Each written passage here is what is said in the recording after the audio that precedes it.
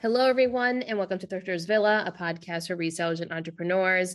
I'm Daniela, and today I have a very special guest with me. Her name is Whitney. Hello, Whitney. Hey, I'm so excited to be here. We're excited to have you because today we're going to be chatting all things home decor, business, vintage quilts, which is fascinating because we've never had anyone on the podcast to talk about that. So welcome to Thrifter's Villa, Whitney. So happy to have you here. I can't wait to dive in because I have questions and I just want to learn more about you and your business and like how you got into what you got into. So why don't you take the floor and share with everyone who you are, how you got started, and why reselling? Okay. Well, my story will be a little bit convoluted and drawn out. That's fine. We like convoluted So here. you got to just stick with me. It'll make sense in the end. No, so my name's Whitney. I live in the Kansas City area and I'm married and I have 3 kids that are 8 and under. So busy with family life. And I actually trained as a registered nurse, went to school. I grew up in rural Kansas in a town of about 9,000 and very much the Midwest farm life. I lived in town, air quotes, in town, but definitely grew up in that rural culture with grandparents whose house was filled with antiques, with parents and grandparents who owned small businesses, all the 9 yards. So I did work as a registered nurse for, oh my goodness, 10 years, and at least 10 years at the local pediatric hospital here. And then, of course, in 2020, when the whole world blew up, I had been working in adolescent medicine in one of the outpatient clinics for about 5 years part-time, and I had 2 small kids at the time, and it's a lot working part-time or full-time, having a family, all of that. And they actually put me on furlough when they shut down the clinics. And that gave me the freedom of knowing, okay, for a few months, I have some online business ideas that I was pursuing at the time in a completely different realm. I actually had a book Instagram account, a book website. I developed a couple of online courses, and free and paid, and a paid membership site that I was working on because I've always been a huge book nerd, another side of me, and really pursued that. And then when my manager called me back 2 months into furlough and it's like, we want you to come back and work. I said, actually, I quit. I'm not coming back. Actually, I don't ever want to come back. Thank you so much. I was just trying to get that unemployment benefit money for as long as I can. I've been paying into that for a long time and I just want to get it all. Okay. Let's be honest here. And then we decided to homeschool our kid, and just life, had another baby. So life definitely took a different turn. And along with the book side of things, that small book side hustle, I got really burnt out because developing only digital products, for me, it's very mentally exhausting. And it's just a constant, you're always on your screen. You're always having to make the next big thing, staying on top of trends, all of that. And I'm always on my computer, and it was just not a good fit for how I'm built. I still have like a membership site. This morning, I even had a book club meeting on Zoom with them, but I just realized I may love books and reading, but that I don't have to make a business out of that. Like that can just be a hobby. So then last year, in 2021, so a little over a year ago in the spring, I have one friend who's been selling vintage on Instagram, mostly locally, for quite a while, had a couple other friends who were starting up an Instagram account and to sell vintage home goods. I said, I didn't even know this was a thing. And so I was down in my hometown and it's like, hey, I'll just like source for you guys and buy some stuff, because stuff in the rural areas is incredibly cheap, like super, super, super cheap. And I found some great things, bought it for them. I hadn't been to estate sales, obviously, for a while because everything had been shut down during 2020 and all that. And so started kind of going on the estatesale.net app and going to some estate sales, finding things for myself. And then started finding some quilts as well as other just vintage antique stuff that I enjoyed, and just kind of thought, you know what, let's just, like, other people are doing it. I have some nature play therapy stuff I want my kids to do this summer. It's expensive. It would be awesome if I could just make enough to pay for that, like really small goal, because then I would just feel the freedom that I could kind of do for my kids what I really wanted them to have. And so I launched my account, and then people bought from me. I was like, wow, I guess I just thought it would like take a lot more work. Little did I know it does take a ton of work. It's not that easy. I always feel like, and I tell people this, when you start your account, there's always like that close group of friends and family who are really excited and want to support you, but you're going to saturate that market pretty quickly. Yep. So luckily, like I mentioned, my parents have always had small business and my mom sells on eBay. And so she kind of was like, you need to do XYZ, like start your spreadsheet, track your inventory, your expenses, just start it from the very beginning. And I really think that was key for when things started growing really steadily. I already had that really strong business foundation where I wasn't scrambling to realize, oh my goodness, like I have to report stuff to the IRS and I have no receipts, no records. Anyway, so just focused on Instagram, selling on Instagram to start with. And I'm really fortunate because I had grown my book Instagram to like a pretty robust size. And I had done an Instagram course actually with this really amazing, she's a British influencer and she has an Instagram course and did that. And it was like a 6-week thing. And I was able to transfer a lot of that knowledge to my Instagram shop so that, because again, the hard part is when you're starting a shop, if you're new to vintage and new to Instagram, the learning curve is just so big because you have to learn all of the things. And so Instagram, thankfully, was something I kind of know how to do that. So let me just focus on the business side. And then anytime you're in Kansas, if you go to an estate sale, not thrift store, I've only found quilts at a few thrift stores, but estate sales, antique stores, whatever, quilts are everywhere. They don't even have to be advertised. They're just so rich in quilts here. Kansas has a really, really extremely rich history with quilt making on a national level. I mean, I can nerd out about that later, but I kept finding these quilts and there were a few people locally who kind of were very helpful in giving me tips about what to look for, how to price things, how to wash them, and how to date them. I was able to connect on Instagram with a couple of really, really knowledgeable women who were just so generous with that. And I just got hooked because quilts, they're part of my own family history because both of my grandmothers quilted. I have a ton of quilts from them, but also how it reflects the history of the US, the Midwest, women's history as well. All of these different social movements, even going into how fabrics are printed and how different things affected that is just, I've always been a history nerd. And so that just really gripped me. But I also am not, there's a lot of people who only sell quilts and I think I'm a little bit I need more than that. So it's a pretty big part of my business, but it's not all of it because there's a lot of things that I love. So yeah, that's kind of how I got into my Instagram shop and started selling on Instagram and getting into quilts. And then how did that evolve to now you have an Etsy store? Mm-hmm. So at what point were you like, okay, do you still sell on Instagram, number one? Yeah, I do. It's mostly like if people are following me, then I will post things in my stories for early claims and just not all the time. Because sometimes I'll explain why I switched to Etsy, but a lot of times I'll post up and say, hey, if anyone wants this, before I post to my Etsy shop, message me and I'll invoice you on Venmo, PayPal, etc. And I have a lot of sales that way too, which is great because it's a little bit easier. Yeah. Because I feel like you did it a different way than most people that I know, where they start on Etsy first and then transition into the Instagram shop. You did the opposite. You did Instagram shopping first, and then you've transitioned yourself into, you're just on Etsy, right? That's the only site that you're on? Yes, that's the only platform I'm using right now. I dabbled some in Facebook Marketplace before I moved to Etsy. So I was on Instagram and then I was having inventory that just wasn't selling. And it's very, very difficult on Instagram to manage your inventory if you have more than like 20 items. And I do feel if things typically don't sell on, because I was doing the typical launch of Monday at 7 p.m. I'm going to drop all these items and you have to claim right away and you have to send me the money in 30 minutes. And I'm also going to give you a shipping quote.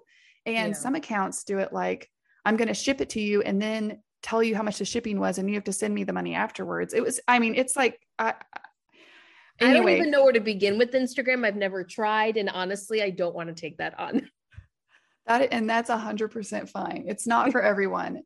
So it was just, and a lot of times if things don't sell, it's just like dead. Like if it doesn't sell within a week because of the way social media moves and how difficult it is for people to view your inventory, you just can't do it. So I was posting some things on Facebook Marketplace, especially quilts and shipping. So not just local, but like using them to ship. And that was, I mean, I made a lot of sales that way and a lot of connections, and I kept redirecting people to my Instagram. Like, go to my Instagram. If you like quilts, go there. And I had a lot of connections through there, which was great. But Facebook Marketplace is just a mess. I mean, I can't stand it. No, I've tried. I can't do it. It's like, I mean, it's so bad. Last year, I don't think it was quite as bad. This year, anytime I've tried to post even locally, just my own personal stuff I want to get rid of, like send me your phone number. And I'm like, no. Anyway. Not happening. Yeah. So I think I got to a point where the evening drop thing, like that just doesn't work for my family. Like I had a new baby coming. My kids are night owls. It just doesn't work. And I was trying to grow. And as you're scaling up, like I think there's a cap on Instagram as far as either you have to push out your shipping times. Like I see some people who are doing Instagram drops and they're doing live sales and they're like, yeah, I'll ship this out within the next 3 weeks. I'm like, to me, that doesn't make sense. 3 weeks. They're like, that's just my life because I have so many claims and I'm manually processing.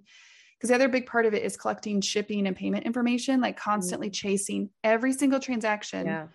Yeah. There's some great apps out there that I think that people are developing to do that on Instagram. There's one called HighBeam that a friend of mine has been using for quilt auctions and some automated text reminders and whatnot. But every single person, I'm having to send them information. Oh, there's this question. Okay. Can I have more photos? Okay. I want it. Okay, great. Well, send me your Venmo. Oh, and I need your shipping. It's just in times. Yeah. There's only so much time I have to do that. And so I realized if I really wanted to scale up, and not have to do these weekly drops, then I needed a different platform. And I had always said, no, I'm not going to do Etsy. They charge fees or it just seemed overwhelming. But I started, especially leading up to giving birth to my third kiddo in September. I just last year started doing a lot of research and realizing if I wanted to scale up and have it fit into my life, that Etsy was going to be a better fit for me. And I just can't command the audience. Like with social media, you're only going to grow so fast. I mean, I think reels are fine. They're great, but I don't have time to do that. And I also say this a lot. The things that Instagram wants you to do to make you successful on Instagram are not necessarily what makes you successful as a business owner. Correct. So you're pouring all this time and energy into creating content for followers that they may like find you entertaining and funny, and they may get a lot from your thrifting tips, but they may not ever buy from you. Whereas if I have someone who was looking for an antique flow blue pattern in the W.H. Grinley Marguerite style, like 12-inch, like they're going to find me on Etsy. Like I just cannot command that kind of direct traffic like Etsy can. So yeah, so I had the baby in September and then, kind of scaled back on Instagram things. And that allowed me to focus on listing things in Etsy. And I started off with like 30 listings in Etsy. And I had some people that I've connected with on Instagram. Again, the community is so generous and helpful. Amy from Meadow Road Vintage and Kristen from 40 Cottage Street, I'm just shouting them out, were two women who answered a ton of questions and have become wonderful friends and just shared their years of experience on Etsy, like SEO and keyword and photographs and everything like that. And so basically opened Etsy, and it has been very steady and very strong for me ever since. And it has helped me just reclaim my time in a way where I can do it on my time and not when I can list things on my time and sell things on my time and not when the Instagram algorithm says it's the best time for me to be on my computer. Right. And I feel like to go off of that, right now we're seeing in the reselling community auction type websites be big, right? Like Whatnot. Okay. We're going to throw it out there. I have a hard time with it, not because it's an auction style or anything like that, because you can find items at a certain price point and then start it at a certain price point to make it work for you. That's not it. It's the time that it takes to not only be present and on for that time that you're live, the prep that goes into it, the prep that goes after it, all of that. I work full-time outside the home. I like to do these little things. I like to sell. I like to thrift for myself. I like to do the podcast. I have a YouTube channel that I touch occasionally, but it's like, those things are fun to me. I never want this to not be fun. The business side of it has to have structure, and it has to work with my schedule and my time. And that type of platform does not work for me. It doesn't. 100%. And the stress. Yes. And I think it's a difference. The people that I see on Whatnot, the reason that they are succeeding is because it's volume. So I think a lot of sellers have to decide, and this isn't like, it's not an either or dichotomy, but you, at some point you do have to decide, do I want to focus on volume and selling a ton of inexpensive things, or would I rather make one sale a week? Right. Or if I sell like 3 quilts, and that honestly, I mean, quilts, I love emotionally. And then as a business decision, and also because I'm very much a risk taker, there's a lot of people that are like, I would never buy a quilt because it's a lot of time and money investment, but the return is greater. And it's like, my profit margin is just going to be way more worth my time. And I'm at home with my kids. We were homeschooling last year. Like, I don't have time to make $5 on an item. Like, I just don't. And I think it also helps being a nurse. Like, I worked for so many years. And so I had an hourly wage, and I have been very, very fortunate that I worked very, very part-time as a nurse, but my income that I have been able to make pulling from Etsy has covered what I was making as a nurse. That's fantastic. Part-time. And that was like kind of my goal, is if I can do this and it helps my family thrive emotionally and relationally, and helps us financially too, like, that's a huge win for us. So absolutely. Yeah. So that's the thing with Whatnot or even eBay auctions is. Have you seen an eBay auction? I have yet to see one. Yeah. I mean, they have like a live one that they're doing. No, they have live eBays. No, so they're piloting a live one. And that intrigues me because the market is so vast with eBay. Like, I dabble a little bit in that here and there, depending on how it is, but they're piloting a live auction. And if eBay can make it work, and the fees make sense, and the shipping makes sense, that is going to be extremely successful and beneficial to some sellers, especially ones that run auctions automatically, like most sellers have always done on eBay. Yeah. And that's really interesting. Yes. Yeah. I bid in auctions. I have not been to a live in-person auction. My mom goes for me in Southeast Kansas. Nice. In rural Kansas, she'll go and buy the most ridiculous things for nothing. Like, they're always like, why do you want that big brass swan? I'm like, because I want it. Because I want it. Like, yeah, exactly. I mean, why wouldn't I? I know, because someone wants it. Yeah. That's what I say. Someone out there wants this. Someone wants this. Yeah. And I bid on a lot of auction house websites too. Okay, let's talk about this, because Julia talks about this as well, who was on the podcast. And a lot of she goes to, the small thrift stores and stuff too, but she goes to these auction websites. She goes to these auction houses, views the items, and bids on them online. Talk me through your process on it, how you kind of got introduced to it, because that's a whole new world to me. Yeah. So I think I started finding them through the estatesales.net app, because they will list auctions, and there are live auctions here in town. Again, it just doesn't work for my schedule. Like, I can't go and spend 4 hours at a live auction, but a lot of the online auctions, especially, I'm giving away all my secrets, but it's not really a secret.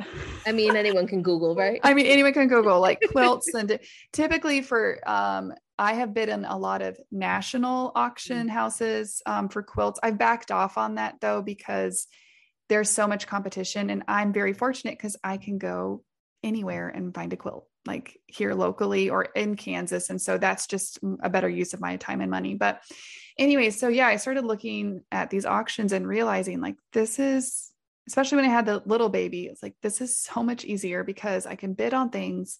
If the photos and descriptions are good enough, then I just have to go and pick it up. I can set my price. If it goes over, fine. But if I win it, then I just can go pick it up, leave, and I'm not battling the estate sales. And so if it is a more high dollar item, I really do try to go and look at the items ahead of time, especially if the pictures are not great. Yeah. Or like one, I would think I was still in the hospital after giving birth, and my mom had come up to visit me, and we were on our phone looking at the app. And I'm like, Mom, will you go to this auction preview for me? Because these Please. quilts are amazing. She's like, of course I will. Isn't it funny how our brain is always, it's Oh just my God. that part of it's always on, like, I but there's this know. going on. So can you do it for Oh, me? it was ridiculous. Yes, she went to the preview, and then a few weeks later, I won some, and she Oh, went and picked nice. them up for me. And when she came back to see anyway.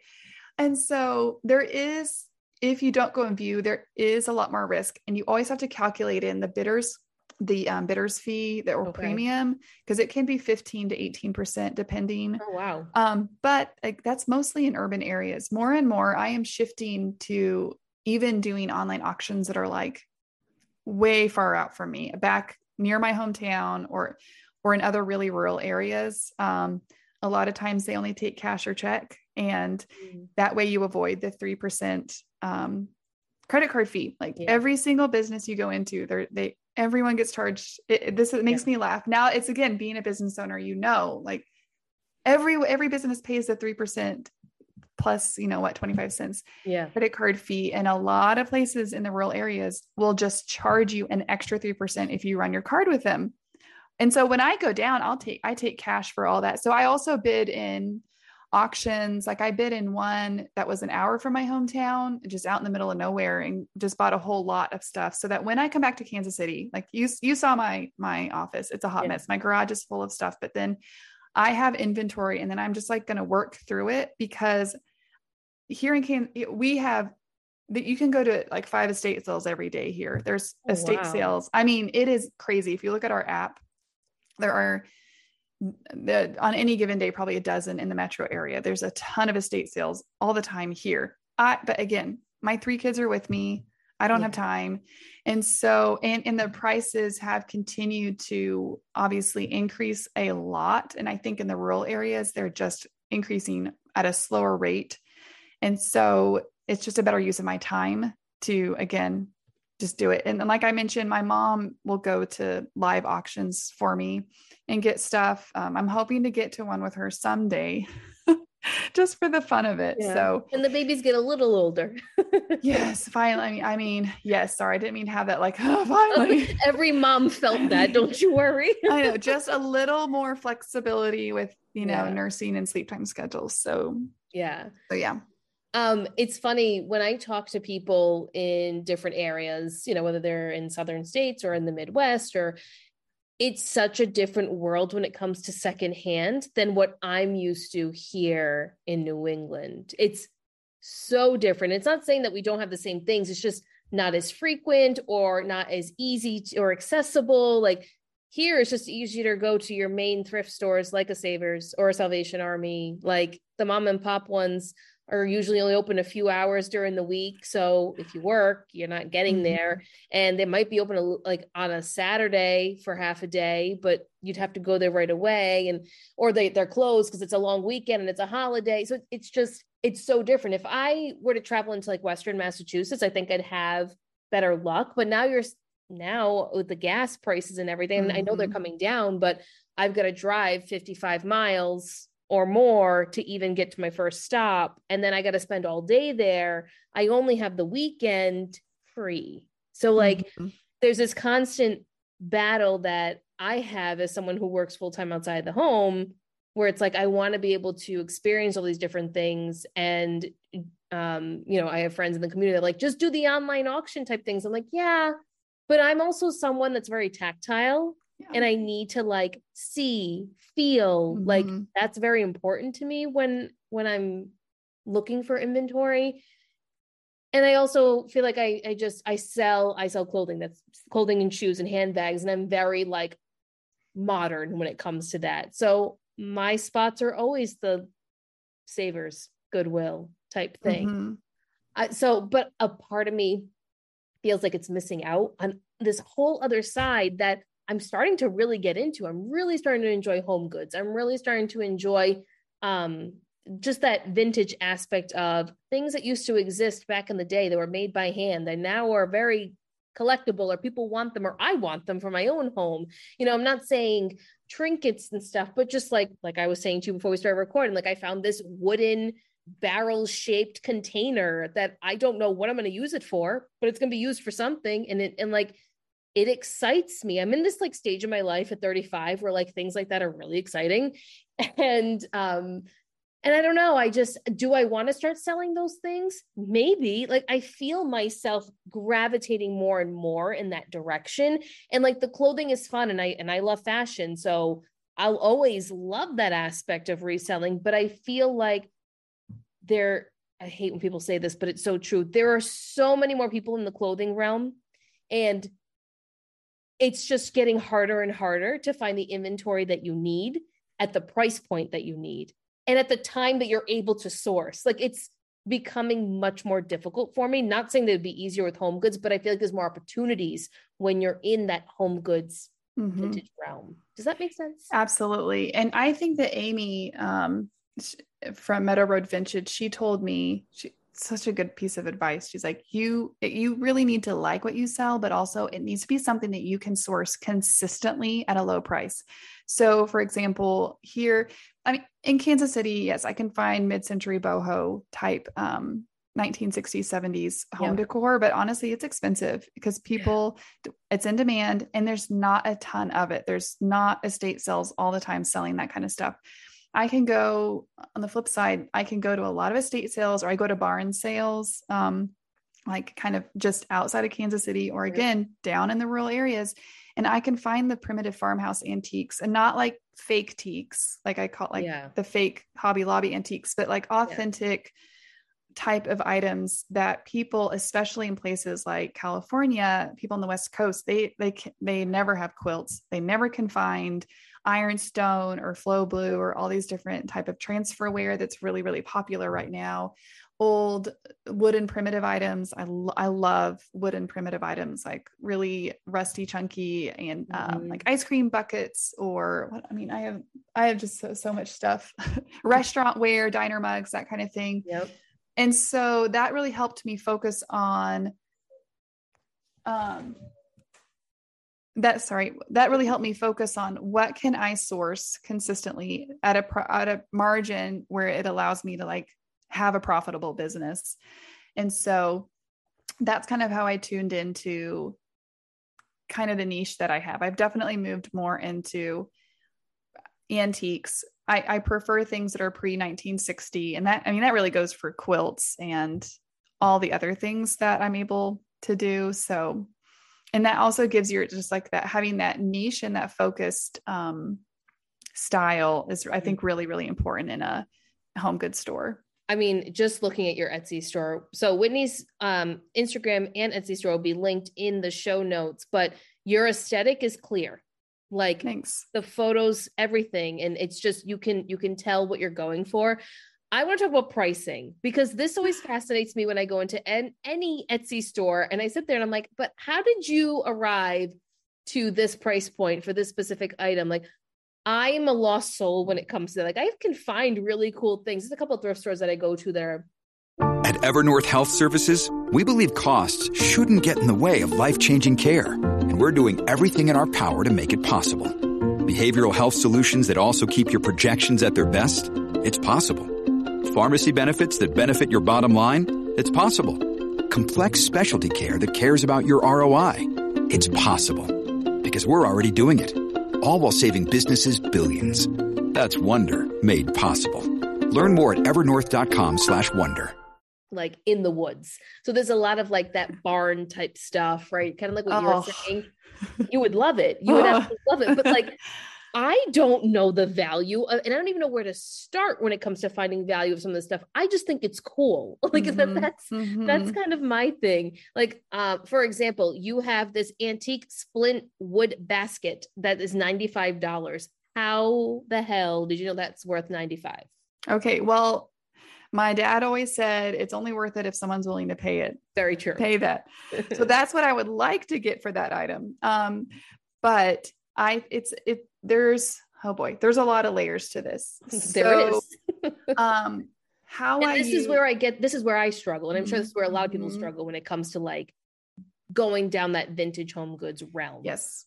Okay. So the basket is a great, like, kind of case study. So, baskets, there's a wide range of baskets, right? As far as like cheap ones that are not so old up to really, really old. I love the buttocks basket. My husband was so scandalized. He was like, "What did you call that?" I'm like, "Held it up." Do you know what I'm talking about? Yes. Okay. Well, I don't want to tell people to Google buttock basket because I want to make sure the right thing, but it will come up. I am not responsible for anything. And not some adult image of some sort. Just saying. Anyway, go to my Etsy shop and then search buttocks basket. Anyway, but this specific basket was a very large size. The wood was in great shape. I could tell from the patina on it that it was really old, and it has this really unusual metal frame to it. A lot of baskets you see, I've actually never found another one that actually has the riveted metal frame supporting that. And I did some quick price comps. I generally have, and this is something from selling home goods. Like, I have become really good at estimating like size and length because I'm constantly looking like how much would that be to ship? Yeah. And I feel like it becomes second nature when you do it over and over again. You have to. Know. And I have a tape measure. Like, now I just have a tape measure in my purse all the time because I need to know. Because if, for example, a painting is more than 27 inches long, I have to know I'm going to be able to make I need to be able to sell that for a lot because shipping is going to be a lot. Shipping is crazy. So, speaking of art, okay, I have another case study for you that will be really, really helpful. I really love the basket, by the way. I'm looking at the video. It is so pretty. Cute. It's really nice. I need to pull it out and use it for decor. Yes. So I use, a combination of looking at sold comps on eBay, looking at Etsy listings, and looking at WorthPoint. So WorthPoint is expensive, but I have found it, especially because a lot of the things I'm selling are more of the collectible antiques, that has been very, very helpful for me to pull data on, to figure out how much things are worth, especially in the next set of items I'm going to talk about. So looking at all of that, I thought, okay, I think I can sell the basket for this much. Then after I've decided how much do I think I can sell it for, then I look at my profit margins. So everyone, I think you have to figure out what your formula is, your own personal formula for what is this worth my time? How much time is this going to take me to clean it, to stage it, to store it, to ship it? And one friend had told me, she's like, I really need to make 5 times my money, gross money, because after Etsy fees and taxes and everything else, because I do run my business. How do I say this in a non-judgy way? I do run my business above board, where I have a retail sales tax license and I'm reporting all my income to the IRS, and all my Venmo and PayPal and everything. It's all business accounts. Yep. So I just don't even mess with like this is a business. It's not a hobby. And that's actually really helped me be a lot more objective about things. So once I figure out like how much I'm going to make, then I can decide whether or not that's worth my time. Now for quilts, that formula is completely different because I can spend a couple days like washing them, soaking them, removing stains. My mom has helped me do some repairs on some quilts. Photographing them is a lot more time intensive, taking the notes, looking over the entire surface of the quilt and everything.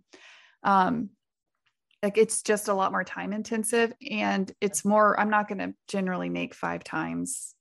Like it would be insane to buy. It's very unusual to be able to make 5 times of the gross. Like, if I'm buying a quilt for $100 to make $500, or to be able to list it at $500, that just doesn't happen very often. Yeah. And so the formula for that's a little bit different, but doing all of that has helped me learn how to say no. I'm still sometimes very emotional when it comes to sourcing things, and buying things, but that's really helped me a lot. And with pricing, I'm looking at eBay sold comps, and I'm looking at WorthPoint, but I'm not selling on eBay. So generally the people that Can I ask you why? I'm not selling on eBay because I feel like the market is so big on eBay, and I don't like the interface. It's not the prettiest. It's not the prettiest. And I really like the idea of having a more boutique shop feel. And that's what I've been able to curate on Etsy, is having the pretty photography. I love photography. That's one reason I love Instagram as a platform, is just being able to style things. I mean, I think eBay is great. My mom sells on eBay. It's great for her. She also sells anything she can make money on, basically. You know, she's an everything seller. And she loves it. And it's great. And I source for her just as much as she sources for me. We're always buying for each other. So eBay, I even tried cross posting on eBay, but I realized it's like, man, I think for me personally, my energies would be better spent building my Etsy shop and driving, you know, listing and using SEO and keywords and stuff so that Etsy is driving people to my shop. I mean, you have very great reviews. You have 5 stars. You have 199 sales. I am looking at things that I want to buy from your store. So making myself a little list. This vintage wooden crate, like it, kind of want it, not going to lie. You can always add it to your cart. I can always add it to my cart.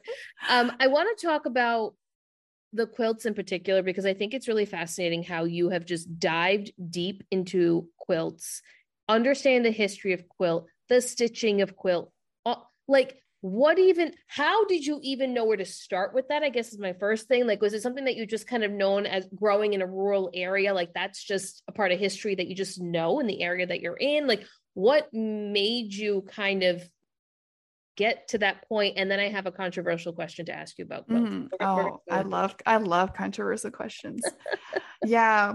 I think I just started buying them. Them. I would find them cheap. I would get them. I would look at them and try to figure out, how old is this? How did they put this together? And then again, because I'm a book nerd, I have a whole shelf full of books on quilts and quilt patterns. I started reading about them. I got a book that tells you how to date the fabrics, which is one of my favorite books of all time. Yeah. So I have books where I can look and say, oh, this fabric was first started being produced in 1890. Like, if you find a quilt that has this fabric in it, it is no older than 1890. And then even the stitching, like, there's even ways where you can look at is the thread 2-ply or 3-ply, and that will help you date the quilt. I mean, and just the more I read about the history, again, because Kansas being a pioneer state and people moving out here, and the importance of quilting bees and people getting together, especially women coming together to quilt, is just so interesting to me. And it's like, the more I read, and then the more quilts I would buy. And really, it's a matter of volume. I mean, just like anything. I have one friend who is super into jadeite. I have another friend who loves brass, you know, and all of these different things that you can really get into. After handling, I really should count up how many quilts that I bought. I'm sure it's in the hundreds now. And again, having people who are willing to answer questions and share their knowledge. I was just learned so much from them. So it's like anything, like, how can I explain why I'm hooked? Yeah, you can't. Hooked on quilts. I just love it. It's more of like the history and like how you get into it. And do you restore any of them besides the washing and like stain treating, or do you even leave some the way they are because they're so historic? Yeah, generally. And I don't even wash all of my quilts. There are some quilts like, do not put that in water. I have one that I just shipped off today that has some really, really unusual fabrics that I think is circa 1880. And I just let it air out 1 or 2 days on the on the line, just to kind of, you know, get the storage odors out. But there's some that you don't wash. My mom is more of a sewist than I am. I learned how to use a sewing machine. I actually have my great-great-grandmother's sewing machine downstairs. And it still works. It's from the 1950s, all metal parts. I mean, I took it to have it serviced at a quilting shop, and they said, this will never die. There's no plastic from China in it. Fantastic. You keep it serviced. My son is learning to use it. Sorry. It's okay. No worries. So my son is learning to use it. And so that's been really fun, but do you ever just leave it as like if as it's tattered? Sorry. Like, it's okay. If it's just tattered, but it's historical in nature? Like, do you Mhm. just leave it? Like what, or do you not Yeah. pick it up at all? Like, what's your process with Mhm. that?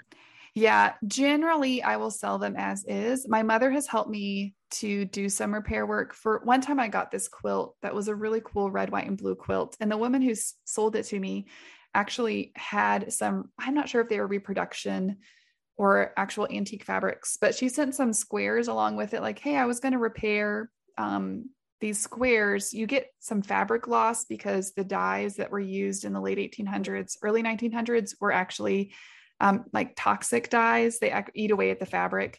And so there was fabric loss. And so my mom was able to repair that quilt. And so then I was able to sell it. And again, a lot of people will take them as is, but if you can do small mending on it, then it doesn't necessarily increase the value, but it just makes it more durable. If Yeah. repairs are done badly, then you can definitely decrease the value in a quilt, which is why a lot of times I leave it as is. And I sell a lot of cutter quilts to people, to a lot of makers. That was actually a big part of my business last year. Not so much this year, for a variety of reasons, but I do still continue to sell because I get a lot of quilts that are just, I mean, I have one right now behind me that the edge is just shredded. You can tell someone has pulled that up over their face or over their chin 500 times a year. Yeah. And you could totally repair that, or it could be made into something a lot more beautiful and useful. Okay, so I want to talk about that. Remember how this was a big topic last year in the quilting community? Oh my word. What are your thoughts on it? So much drama. Like so much drama. It was insane that I even started following it, and I know nothing about quilts. And I was like, but I don't understand what the big deal is, because someone is taking this beautiful piece and upcycling it into something else that someone can continue to wear and use. We're saving it. So I am more probably a moderate when it comes, like I'm in the middle of the spectrum. So first off, it's a quilt. Okay. It is, it's an object. It's an inanimate object. And especially with so many quilts that I get, I have no provenance on it. I don't know who made it. I can only guess when it was made. I don't know about the fabrics, all of these things. And I always think we should value actual live human beings more than an inanimate object. Yes. And so if you own the quilt, I think you have the right to do whatever you want with that quilt. Like that's your quilt, you own it.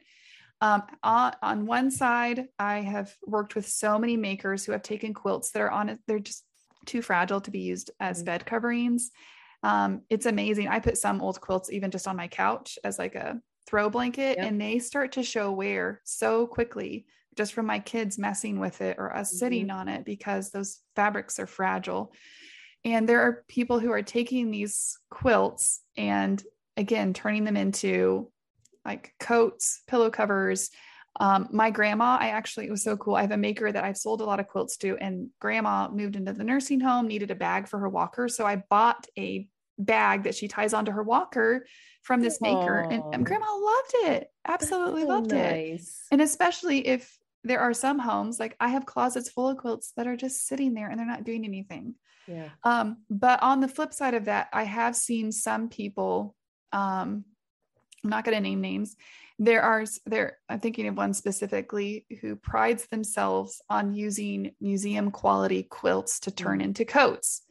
And that makes me really cringy because on the flip side, yes, it's an inanimate object, but this is also significant in our history as women and as a country or as a state, whatever, for various real reasons. And there are quilts that are very, very important because of how they're constructed, or maybe they were made by a special person or used. And there's just so many ways, and I think that preserving that history, that's why we're doing antiques and vintage. I want to preserve history, because even though it is only an inanimate object, it's never just about the object. It's about the person who made it, the person who used it, the person who is using it now.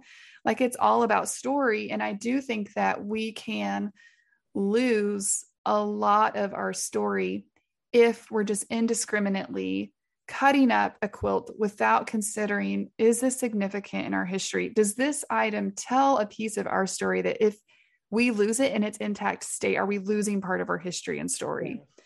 And so in the end, I'm never going to judge anyone for doing what they want with quilts, but I do think it's important and I work with makers who I've been very, very fortunate to connect with makers who are very thoughtful and considerate about how they are using, like they message me and say, honestly, Whitney, do you think this quilt should be cut up? Like they ask me, you see it, you have it. What do you think? And we're just able to dialogue about that in ways that are like respectful of that. Yeah. So yeah, I'm in agreement with you when it comes to that. I think if it has some sort of history, something to it where you don't want to cut that out. Like, this is an awful example of it, but like, we'll talk about current events when Kim Kardashian puts on Marilyn Monroe's dress. Like it's kind of the same thing. Like you wouldn't do that. You just don't make a reproduction of it. There's no reason. Which they did. So why didn't you just wear the reproduction? Why didn't you just wear that?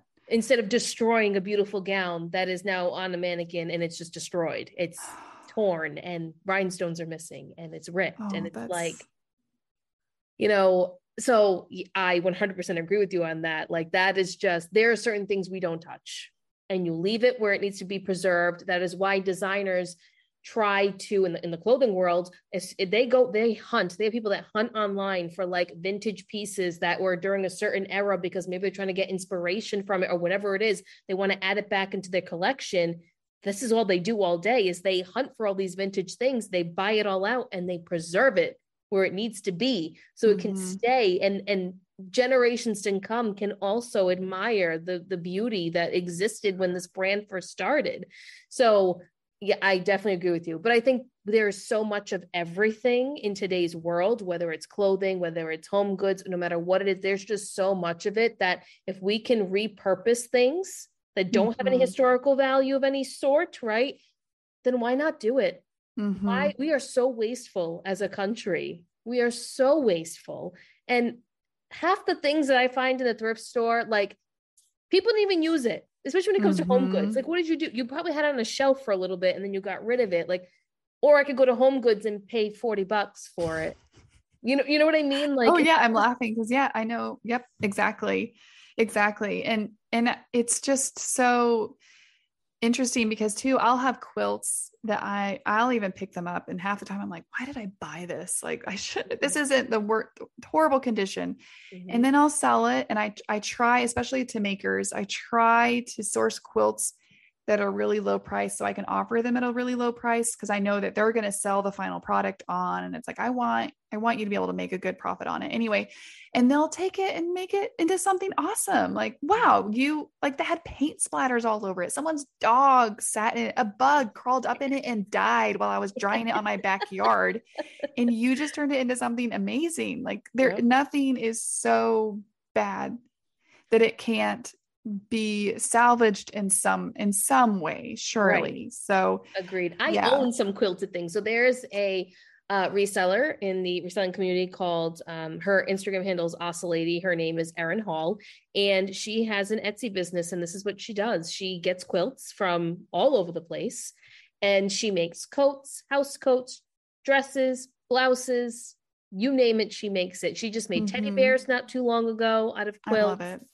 And I own 2 of her pieces, and I have like a quilted jacket type thing for the fall that I have in my cart that I keep staring at. And it's like, I don't mind paying the $150, $250, whatever it is, because I know that someone has poured their heart and soul into not only creating this, but going out and sourcing these specific quilts to make this design and the amount of effort that takes. And then I feel like people that have Etsy stores, there's just this understanding of the amount of time and energy it takes to have a beautiful Etsy store, to create a product or to display a product a certain way. And Etsy requires so much from a seller to input to make it so easy for a buyer to buy something. You need to incorporate all the things that sometimes on Poshmark and eBay you can get away with not incorporating on there. It's like you said, very boutique-y, and I'm okay with paying that, especially to a maker. Like, I get it. It's hard. Oh.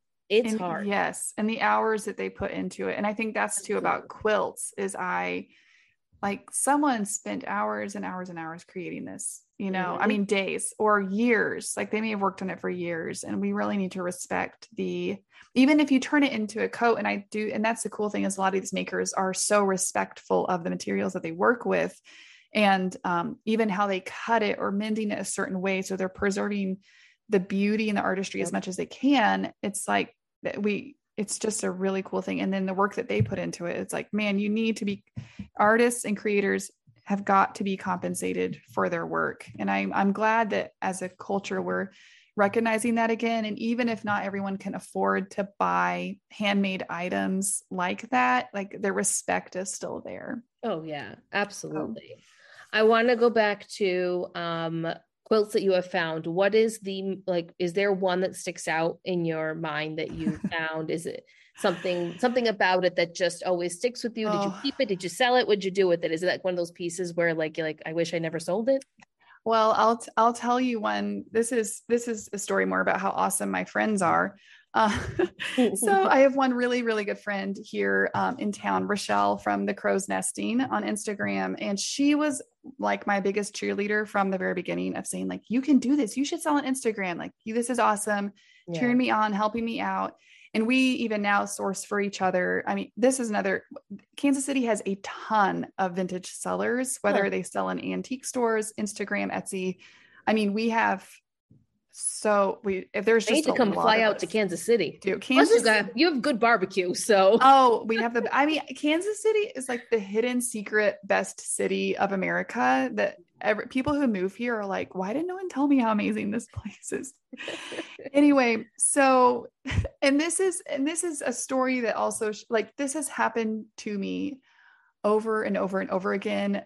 I have another artwork story, a couple of artwork stories that is like this. It is just like complete serendipity. But anyway, so she was driving down Ward Parkway, which is this really busy, nice street in Kansas City.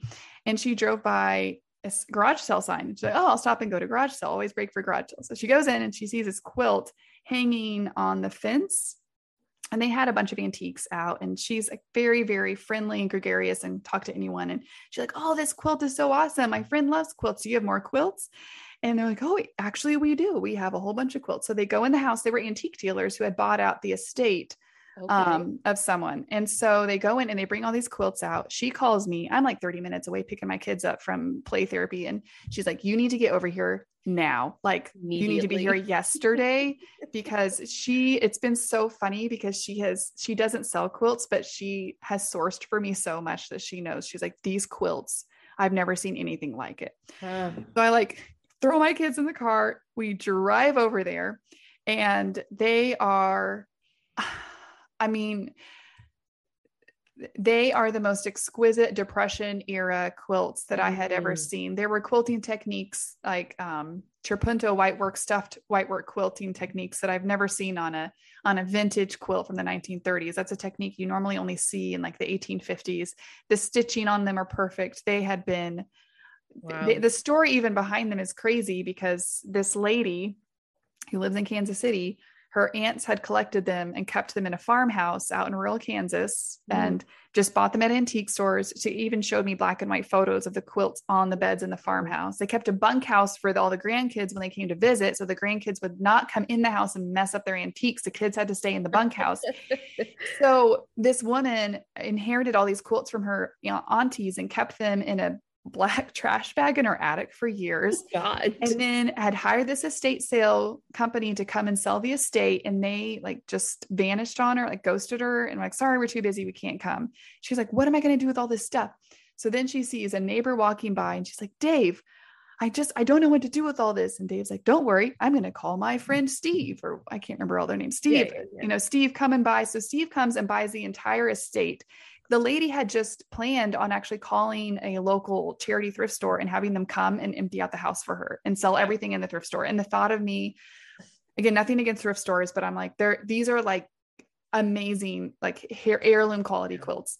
Just happened to, her neighbor just happened to connect her with Steve. My friend happened to drive by and I bought the whole lot and was just made a connection with I mean, they're probably retired, maybe, I don't know, 50s, 60s. So a bit older, antique dealers in town. And they're like, we know these are worth something, but we just don't have the capacity to like.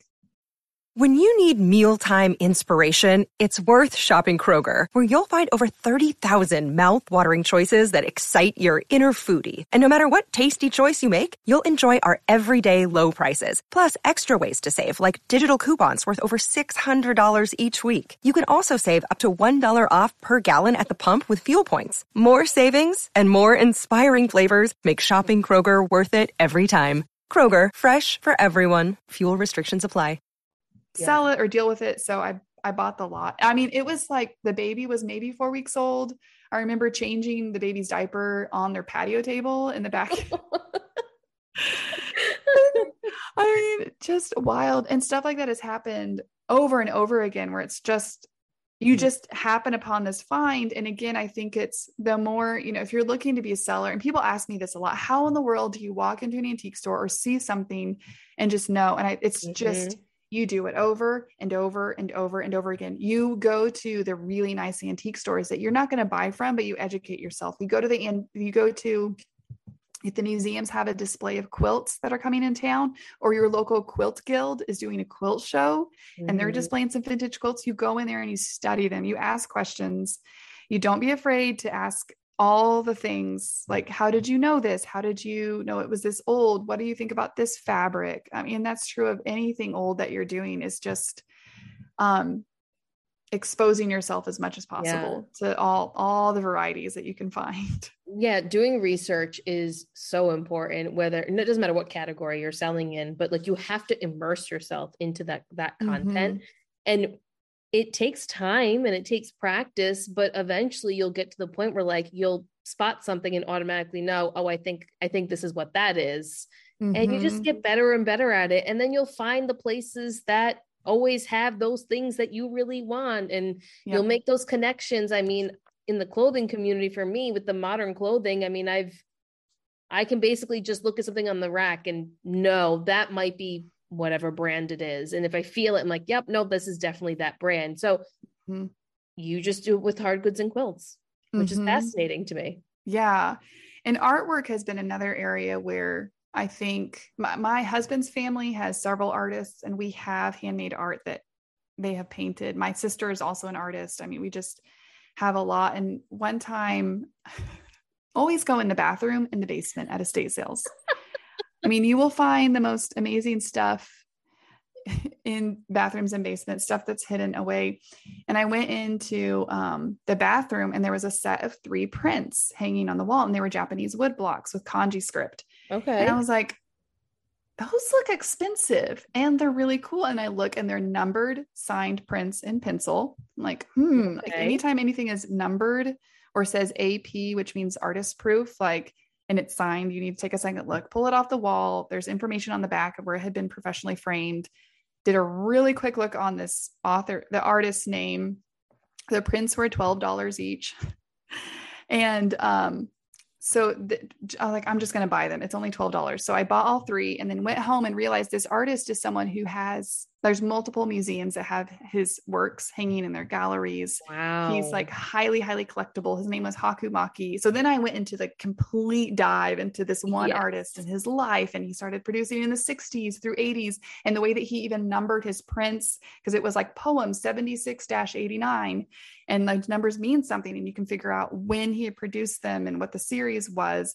And I spent 9 months with these in my office because I was so afraid to list them. I felt like, how can I ask what I think they're worth? I'm just not sure. But my gut, and that's the biggest thing to tell sellers, like, trust your gut. And the more you do this, you need to trust your gut more, because trust your gut and then research the heck out of it to make sure that your gut, it's not 100%, but often you have this instinct and you need to pay attention to that. Finally was like, I'm just going to list it. You know what? The pictures, And I was like, I can't make the pictures good enough. It's not that, whatever, just done is better than perfect. Just get it up there, take pictures. If it doesn't sell, I can redo the pictures and reassess what I'm doing. Put them on Etsy, and they sold, all 3 of them to one collector sold within a week for almost $1,000 for the set of 3.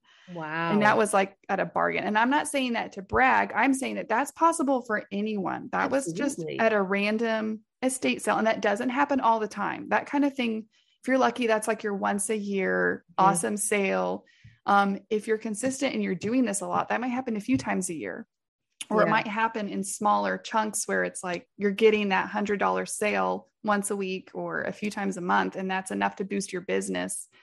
But it's just also being willing to take a risk too, and just put it out there. But I'm still so mad that I spent 9 months with those in my closet, but that's what they were. We're all guilty of that though. Oh, man. And then that's the one thing that sells immediately. And you're like, why did I do this to myself?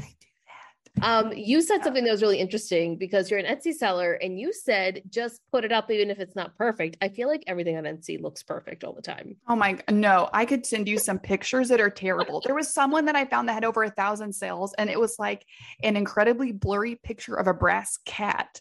I'm like, how are you selling anything? Why am I spending so much time styling photos and you have like 1,000 sales and I can't even see what like kind of animal this is? Yeah. But it's sold. But it's so, I mean, I don't know if that sold, but anyway, I think done.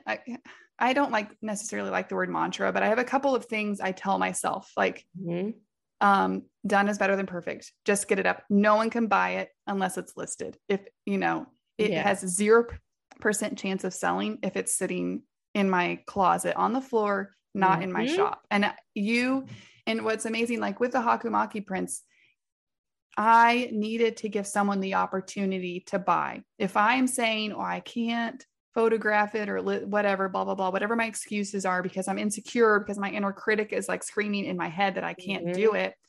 It's easier for me, if I'm being weak, it's easier for me to not list it. And then rather than put it out there and risk that feeling of being rejected, like no one's buying my stuff. Yep. But you have to push through that and ignore the inner critic and put it up there, and then give someone the opportunity to buy it. Because I have some things, like I just put a bunch of things on clearance because they've been in my shop for over 6 months, and that's fine. But how many things have I put up with less than perfect pictures and it's sold because someone was looking for that exact item? And so I think that's also the power of Etsy. Like I mentioned earlier, of people are on there looking for very specific things. Yes. Like I had an entire set of, do you know what Flow Blue is? Yes. Transfer. Okay, I'm like obsessed with Some people might not. So why don't you explain what Flow Blue is? Okay. Yeah. So Flow Blue is a specific type of transferware. So you have ironstone, which is a very specific type of earthenware pottery, very commonly made in America, but also, made in England. America also has some pottery makers that had done it before, that have made it. There are certain cues you can look for to tell if it's ironstone. Again, part of it's just handling it a lot. Yeah. Flow Blue is a kind of transferware that was used in the mid to late 1800s, some in the very early 1900s. And it is this beautiful, it's usually florals and scrolls, and it's like blurry because of how they apply the transferware. It just kind of flows into the surrounding. So you have the pottery, and then you do the floral designs, and then you have that clear glaze, the shiny glaze that goes on top of it. And so Flow Blue is very highly collectible. And I went to one estate sale and bought a pretty big lot of this specific pattern. And again, you get to know the different kind. Like this was by Grindley. It had been made. You can tell from the back stamp. There's lots of websites that have awesome ways to tell from the back stamp when that piece was made, or at least a time frame. And this one was probably made late 1800s through like 1906. So very, very old. Yeah. And someone bought 3 or 4 lots of the things that I had listed. Again, it sat around for a while, and I'm just like, just get your rear end in gear. And once you have a lot of things listed in your Etsy shop, you can just copy listings and just switch out the photos and a few. Oh, nice. So kind of like eBay, you can do a sell similar kind of thing. Got it. Yes. So I do that a lot. Like I have a special format for how I list quilts. And then the Flow Blue, once I made one, all I had to do was copy the listing and then change it. So it was all this, Osborne pattern that was put out by Grindley. And someone was like, I've started collecting this. This is so exciting. I have bought all these pieces. If you find any more. And it's like, this is like amazing that I'm able to find her the specific pattern she wanted that she's probably going to pass down to her kids and grandkids. And it's going to become a family heirloom, because the family, this always kills me. I don't understand it. Grandma goes into retirement home or dies, and the family doesn't want their really cool old stuff. And so they I don't get that either. Which is fine. I mean, it's maybe, I just always assume, especially with quilts or artwork, that artwork done by that person, it's like, you know what, this person probably had so many other cool things. This is like the second best. We're just saying the second best. They already took all the best stuff. Yeah. But it's like giving them a whole new life with that stuff. And I mean, I get excited about that. That's the thrill of selling secondhand goods, is giving it, no matter what it is, secondhand, another life that someone else can now enjoy. And then another person will enjoy it from there. And, you hope that it's a continuous cycle, that people will just keep doing that or repurpose it or whatever it is. And I think it's just it's so nice and it's so refreshing to see it making mainstream media now, and the masses understanding it, not just the small community that we're in, but everyone is starting to understand the importance of keeping things, handing things down, repurposing, buying secondhand, not always needing to buy new. Having the history of a piece in your home and how special that can be. And that's why I don't get mad about, I see some people complaining about like, oh, there's so many people thrifting now and it's not our thing, and not price, which I totally get. Like, I don't, you can mourn the good old days if you want, that's fine. I find it refreshing because people are buying secondhand, and it just challenges me. Like, hey, if I'm a reseller and I'm going to be pricing my items at market value with high value, then I need to put some work into it. It's not going to be as easy as walking into Savers and walking out with a $500 painting. Like, exactly. I'm going to have to drive 3 hours from Kansas City and wake up and, so it's just like, what's my opportunity here? Or like, what can I offer people that maybe they're not able to do? Sorry, my watch is talking to me and I don't know why. It needs to stop. It just started talking to me out of nowhere. Goddamn Apple Watch, stop listening to me, is what I want to say. I have learned so much from you. And you make me want to go more into home goods. So I started a Etsy store, and I only put up a couple things, and it was like just to get my feet wet and like just experience what that's like, because I'm a Poshmark seller and eBay seller. That's kind of my thing. But I keep finding cool things and I keep wanting to like build it up a little bit. And it's always so nice to talk to and just motivating for me to talk to people like you who do this and that understand it, and like getting your viewpoint on things and how you do things, and how with time, just like with clothing, you will niche to what it is that really interests you and makes it enjoyable for you. And you're okay with collecting a few things here and there and letting it sit for a little bit because you just really enjoyed that era. I think for me, and this is the way my brain works, is I need to do more of that back end research to really understand the eras and what existed when, so that I feel more confident when I go into a store. I can, pick something up and bring it home, but it overwhelms me a little bit. I feel like as a seller, I'm just so comfortable with clothing that I don't even think twice about it anymore. I need to start challenging myself a little bit more.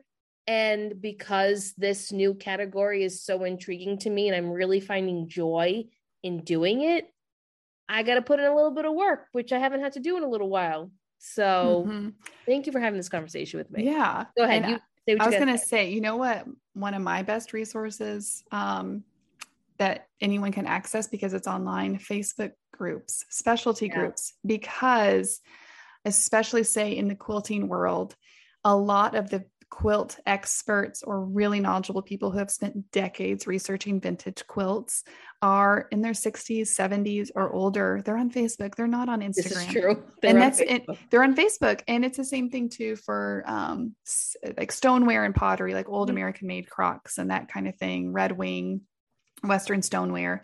A lot of those, again, they're on Facebook. Glassware, there's vintage glass identification groups where you can post stuff. There's art. Wow. I mean, so if you're like, I need to learn more, you have to think about who has the knowledge that I need and where are they hanging out. They might even be at an antique store. I have like this route where I go home and I go by these antique stores, and these women are in their 60s or 70s. And I stop by and I talk to them. They ask how the baby is, I buy stuff from them, and, I ask and I talk business with them because they've been doing it for so long. And especially with quilting has first, I want to say this in a way that's not, that sounds okay. Quilting in the past has been such a female pursuit, and it's amazing to see it expanding to everyone. Like I was thinking this year, I was like, I want to make a quilt with my son. Like that would be awesome. That'd be really fun. But there's a lot of women who want to pass down their knowledge and expertise to kind of the next generation of men and women. And so you just have to, again, stop when you're checking out at the antique store. Like one time I was in, again, tiny town in Kansas. This antique store is not even on Google Maps. I found it through Facebook. It's not on, because I keep a running list on Google Maps. I have a list called thrift stores, and it's all the antique stores. And I add stuff and it helps me out. And I bought a few quilts and started asking her like, well, how, where did these quilts come from? Which vendor is selling all of these quilts? She's like, well, they're mine. Tiny little skinny, wrinkly woman, probably in her 70s, who's like a fireball. Ended up going to her house 2 days later, out in the middle of nowhere, and filling my van. I had like over 70 quilts and quilt tops that she had just sitting in her house that she bought 10 years ago that had no idea what to do with them. Wow. And some of them were, ranging from mid 1800s up through more older, like vintage areas. But it's these opportunities to, if you just stop and talk to people, like, and have a conversation and not be so involved in your phone of like, where's my next stop? Or is this a good price? Or rushing on to the next thing. I think that that's so, so important in this business and in life in general. Yeah, I agree with you. Sometimes just go with your gut and just experience it. Like, your brain needs support, and new Ollie Brainy Chews are a delightful way to take care of your cognitive health.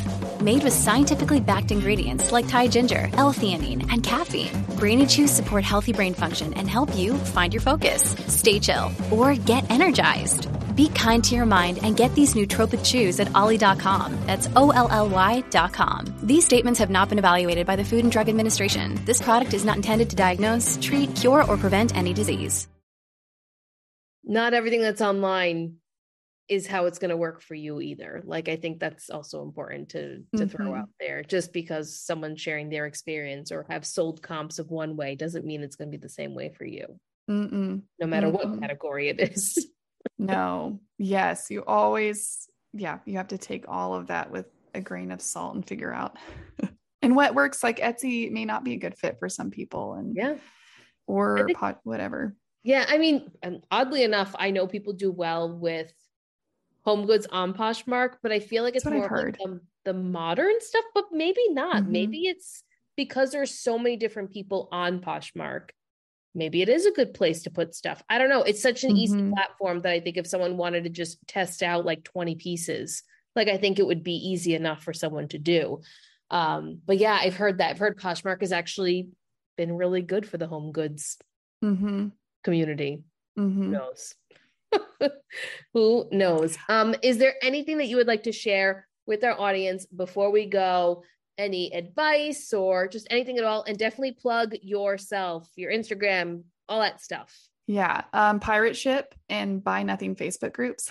Buy Nothing.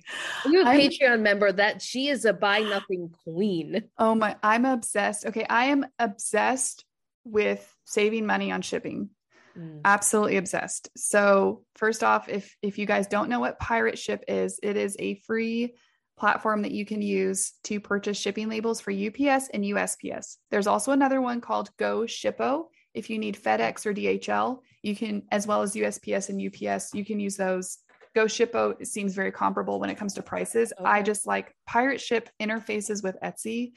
And so I open Pirate Ship. I can, with one click, pull over all my orders, all the shipping information, buy my label, and then it tells Etsy that I've shipped it. But I save so much money because on Etsy, when a customer buys a label, they can only buy a USPS label. They cannot access UPS labels. So today I shipped a quilt to Massachusetts. Oh, and look at that. Yeah, they charged, what was the shipping charge? It actually wasn't that much of a big gap, but I think it was like $23, but I was actually able to right.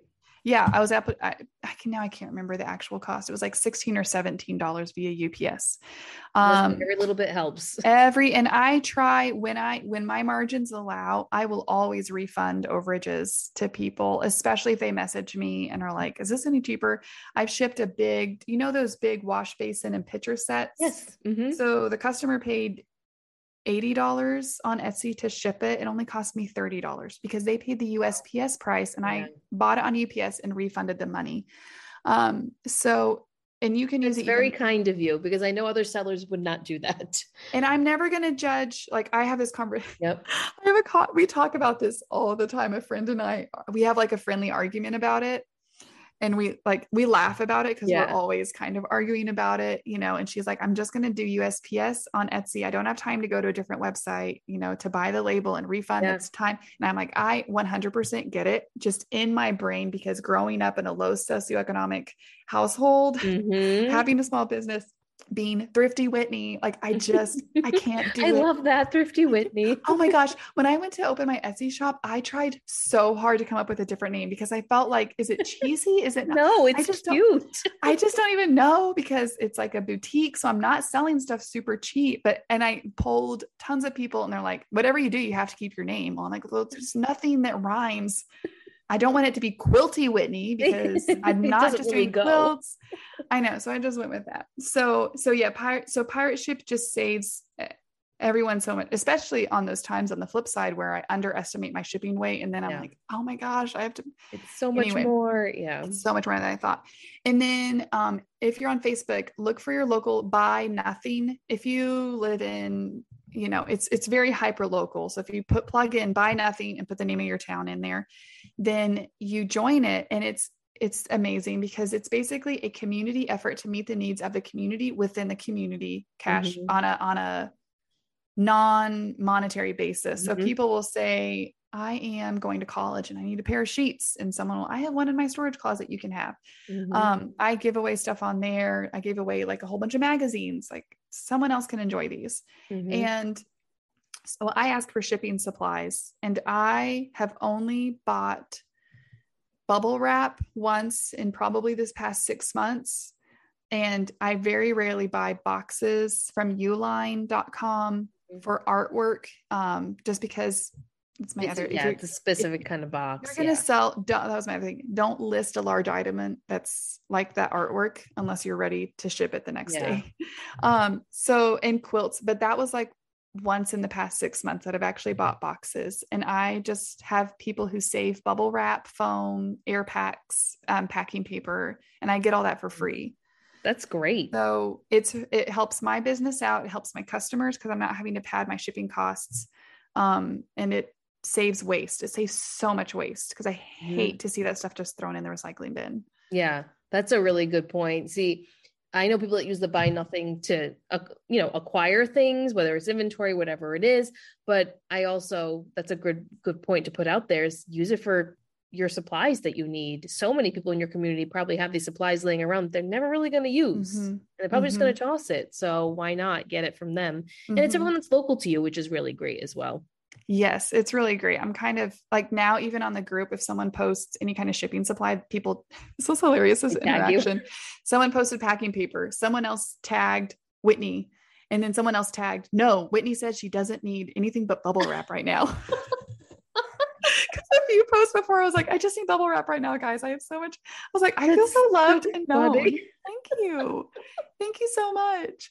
I will say that I think it might be against the rules for Buy Nothing to to request something that you intend to sell. Yeah, I think so too. No, I think again, not going to judge you. I think that's the rules. Do with that what you want, but yeah, I think it depends on there's all different kinds of groups that do very similar things, but I do know that the one that I'm in, you can't get like inventory or anything like that. But if you're looking for something particular, like you said, shipping supplies, whatever it is, they'll do that. I know the one that I'm in for my area, there's quite a few moms on there that are always giving away clothing for children or toys that they never use that are brand new. I mean, just so many things like that. So it's really nice. It's a really nice thing for the community that they came up with something like that.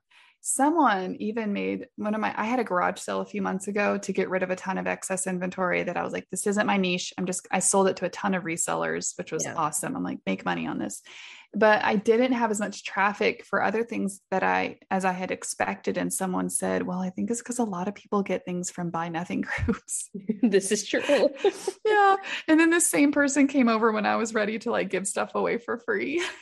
She didn't come to buy stuff. She just, when I was like, just come and take it. She's like, okay. Now I'll take it from you. Sure. Totally fine. Totally fine. I made enough money.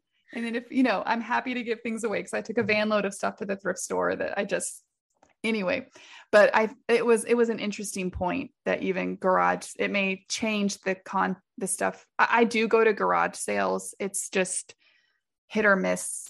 Garage sales are so time intensive, and for antiques and home goods, it's really hard to get enough to make it worth my time driving around. Yeah. For higher end items. So that makes sense. I think you found where you can acquire these items in a timely manner that works for you and your business. You're getting the pieces that you really want. You have people helping you get them, or looking at them. You have a really great system put in place and a really nice business model, if I do say so myself. Oh, thanks. We'll see how it changes. I've always said like, I'm never going to do an antique booth. And now I'm like, that'll be kind of fun. You might want to. Maybe next 5-year plan when my kids are not like in diapers and destroying things, I think. I love going to antique booths all the time. I just, it's a lot of work, the setup, the cost of it, all that kind of stuff. Yes, it's a lot as a small business, but especially if you have an Etsy store, it's the first thing people ask when they go to any type of antique show of any sort is, do you have an Etsy store? Do you have a website? Yes. Your little business card, and people can go there because maybe they really like something, but they just weren't in the budget. Like the budget wasn't there to buy it today. And they know that they can go to your website and get it later. Like, it's just a great networking thing. There's a woman there's this fair type thing that my mom, my sister, and I always go to every year. It's twice a year, and it's in Western Massachusetts, and it's on this big farm. And there's all local. When I say local, I mean from like Vermont on down to like Jersey, people that are from all the neighboring states. And there's people making handmade clothing. There's vintage sellers. There are pickers that have just a bunch of random things, just, random things from a barn thrown on there. You have soap makers and any other type of skincare, and there's just a little bit of everything. There's jewelry makers, and there's one woman that my sister has fallen in love with her items, and she's a jewelry maker, and my sister will buy things from her multiple times in a year whenever she wants something new for herself. And this woman has grown her business so big that she's now doing custom orders for people. So they're coming into her, she's taking custom orders. She's showing them all these different things. Like, there's just so much opportunity when you do pop-ups like that. Yes. For in-person. Yeah. And cultivating repeat customers has been key in my business, because I have grown that. So that little star that pops up on Etsy of a repeat buyer, or people who buy from me on Instagram. And I do tons of local pickups too. I have a decent sized local customer base, because I offer free pickup, even if you buy from my Etsy shop. Yeah. So I think that has been a huge part, like give them that really amazing first experience, and then they'll want to just keep coming back. So I also, because I've been doing so many shout outs, I can't believe I forgot to mention Monarch Landing Quilts on Instagram and Etsy is like my quilt cohort we're like basically in a business mastermind when it comes to quilts. So I think finding your people who can, like women who like community over competition, like women who can cheer you on and not feel threatened by you, I think is so, women and men. Like, it's just that all the people that I know who are selling what I sell are women. Find your people, who you can talk like honest, hard business numbers with is so helpful, because it's so easy to feel very alone when you're doing this by yourself in your office and your children are like, Mommy, are you done yet? Mommy, are you done yet? In this world, it can get very lonely. I do understand that. Yes, I know I have a job outside the home, but when I am doing my reselling stuff, like, who am I talking to about it besides my little group that I have, with this podcast? We have a Patreon group, and I talk to those ladies all the time, and they're my people. That's why we talk about things. We discuss business related things. It's nice to find that network of people that you feel comfortable about to have those conversations with, because your spouse doesn't always want to hear it because they don't always get it. Like, I'm supportive. I just need the bottom line. I just need the bottom line. How much money are we depositing this month? That's really what I want to know. So yes, you're very supportive. Oh, yes. You need the water cooler moments of like, so how are sales today? Did you sell anything? That quilt sold that I've had for 6 months that I actually hated after having it for a day.